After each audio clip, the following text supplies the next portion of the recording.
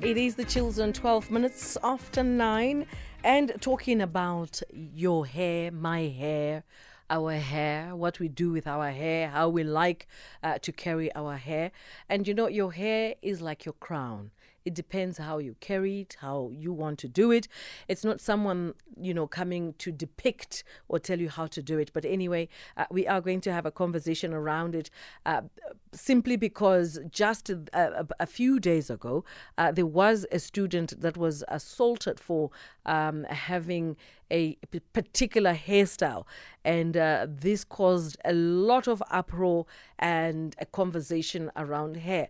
And for me, it just makes me wonder, are we really still there where we are having a conversation about hair? Okay, understandably so.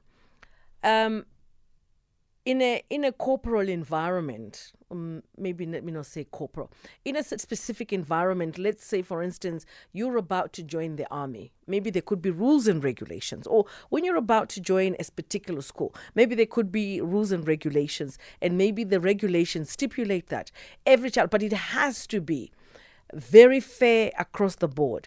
When you come to school, we are all going to have a cheese cup. So if we're all going to have a cheese cup, that's understandable. But it then becomes very difficult to say some kids come with your hair in a ponytail.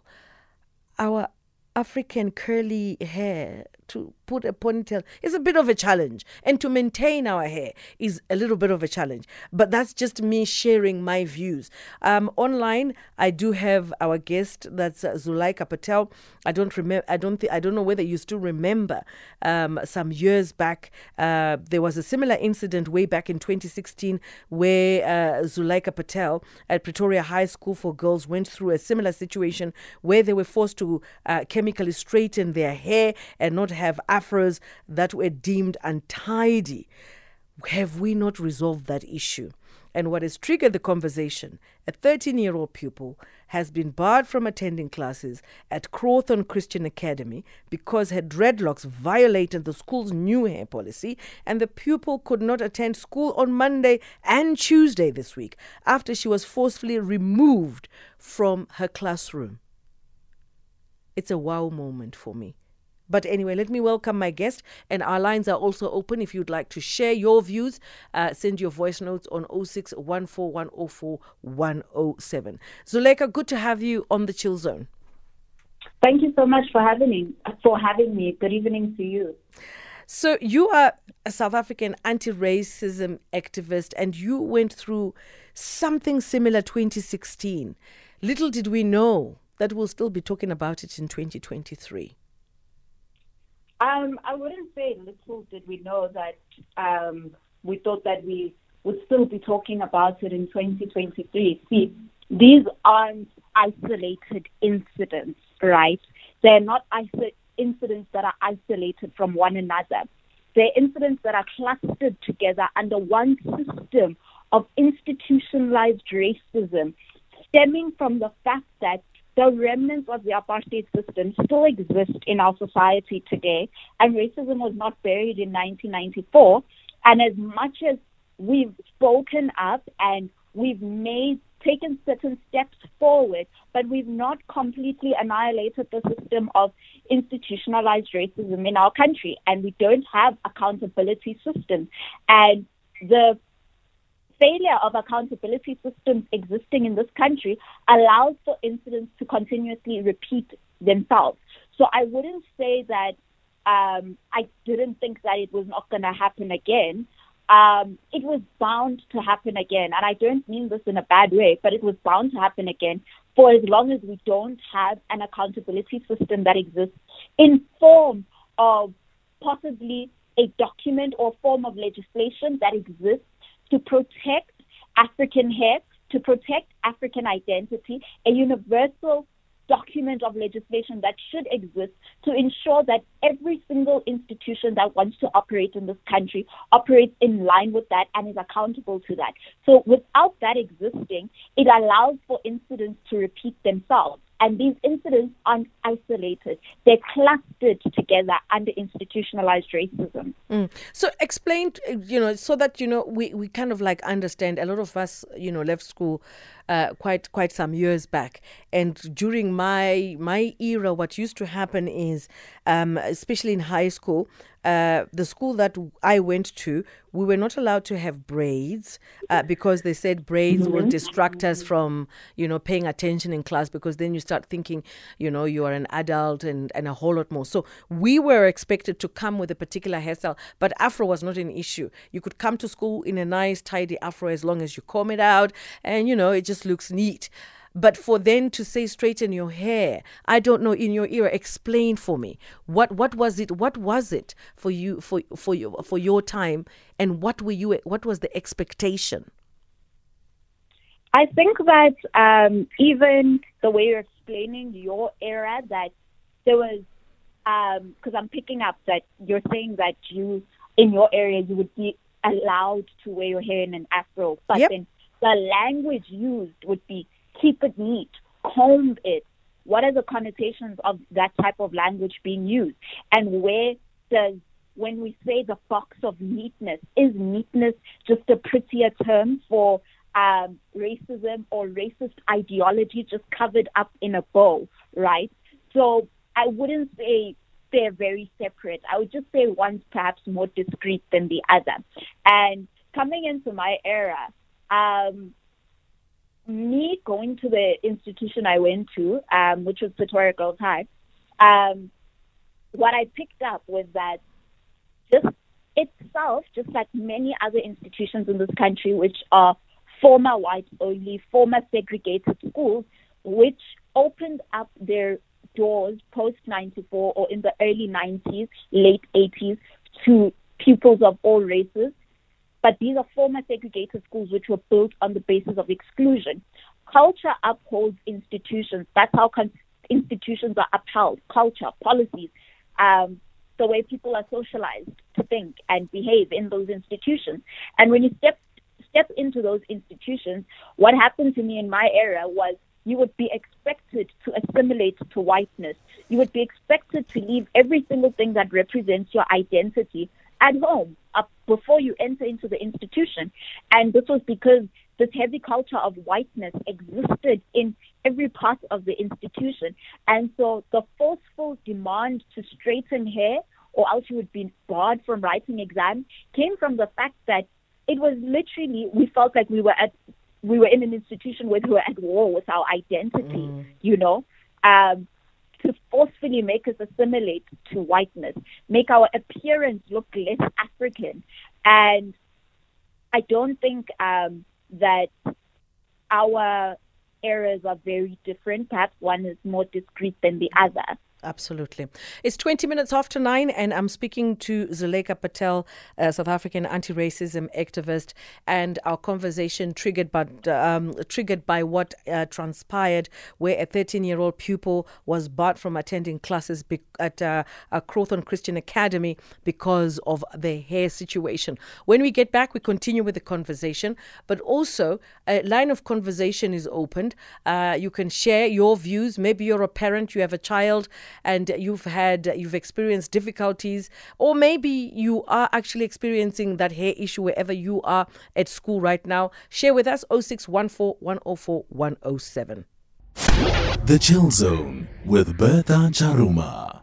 And I'm speaking to Zulaikha Patel, a South African anti-racism activist, and we are talking about the rules and regulations that are being applied in schools in terms of what is considered to be decent when it comes to hair. But then the big question is, how then do we have a standard understanding of what is decent? Because our hair textures, we're just different like that. We're very, very different. And it's very difficult then to say, this is fair, this is generic, and one size fits all. It cannot be one size fits all. But anyway, we're having this conversation wherever you are. Maybe you'd like to share your views. Give us a call on 0614 104 107. But in the meantime, I'm talking to Zulaikha Patel. Welcome back, Zulaikha. So from where you are, and I mean, it's been 7 years. Yes. What would be an ideal expectation to say, okay, this particular rule can apply? Mm-hmm. Because I think in every, it's like even in an institution, in a job setting, there are specific rules and regulations. I know when it comes to hair, like I said, it's not one size fits all. It becomes very difficult. Mm.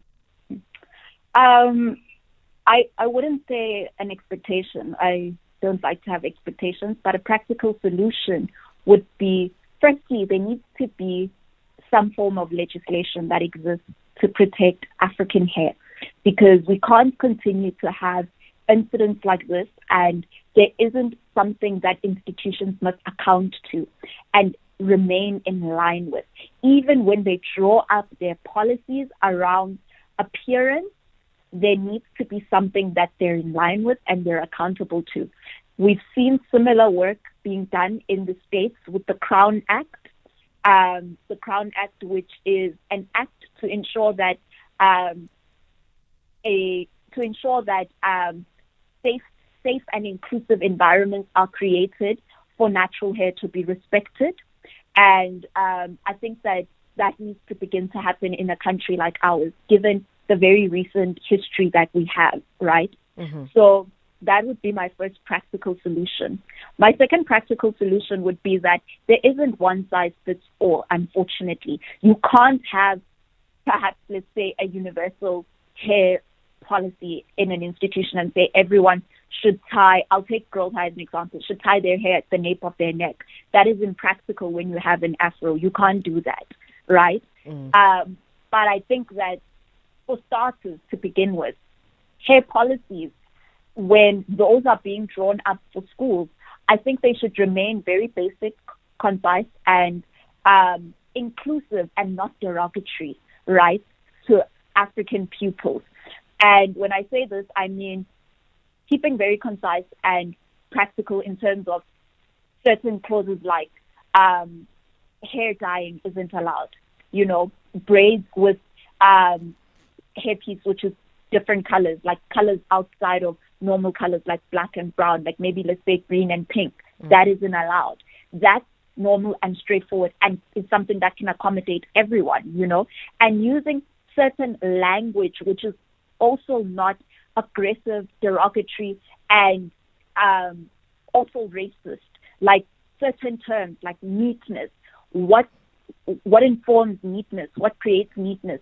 Certain language also needs to change when we draw up policies, because language is very important, especially the kind of language we use to talk about natural hair. So even the language in terms of how we refer to natural hair in these policies needs to change as well. Absolutely true.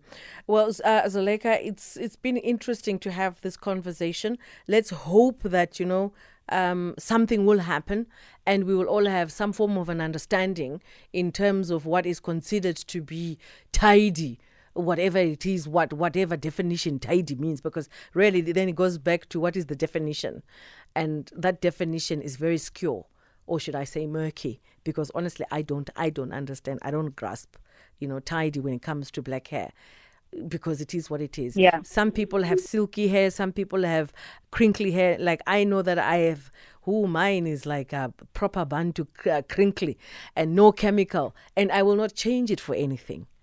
I love it the way it is. Perhaps also we need to shift away from also thinking that this is merely a hair issue. Hair is a symptom of a greater diagnosis. Yeah. It's not a hair issue. It's never just been about hair. Hair is one symptom of it. There's an issue of racism. There's an issue of power as well, and certain individuals thinking that they have power because of where we come from historically, and thinking that they have power. And we need to shift away from making this a hair issue, because hair is just one symptom of the problem, right?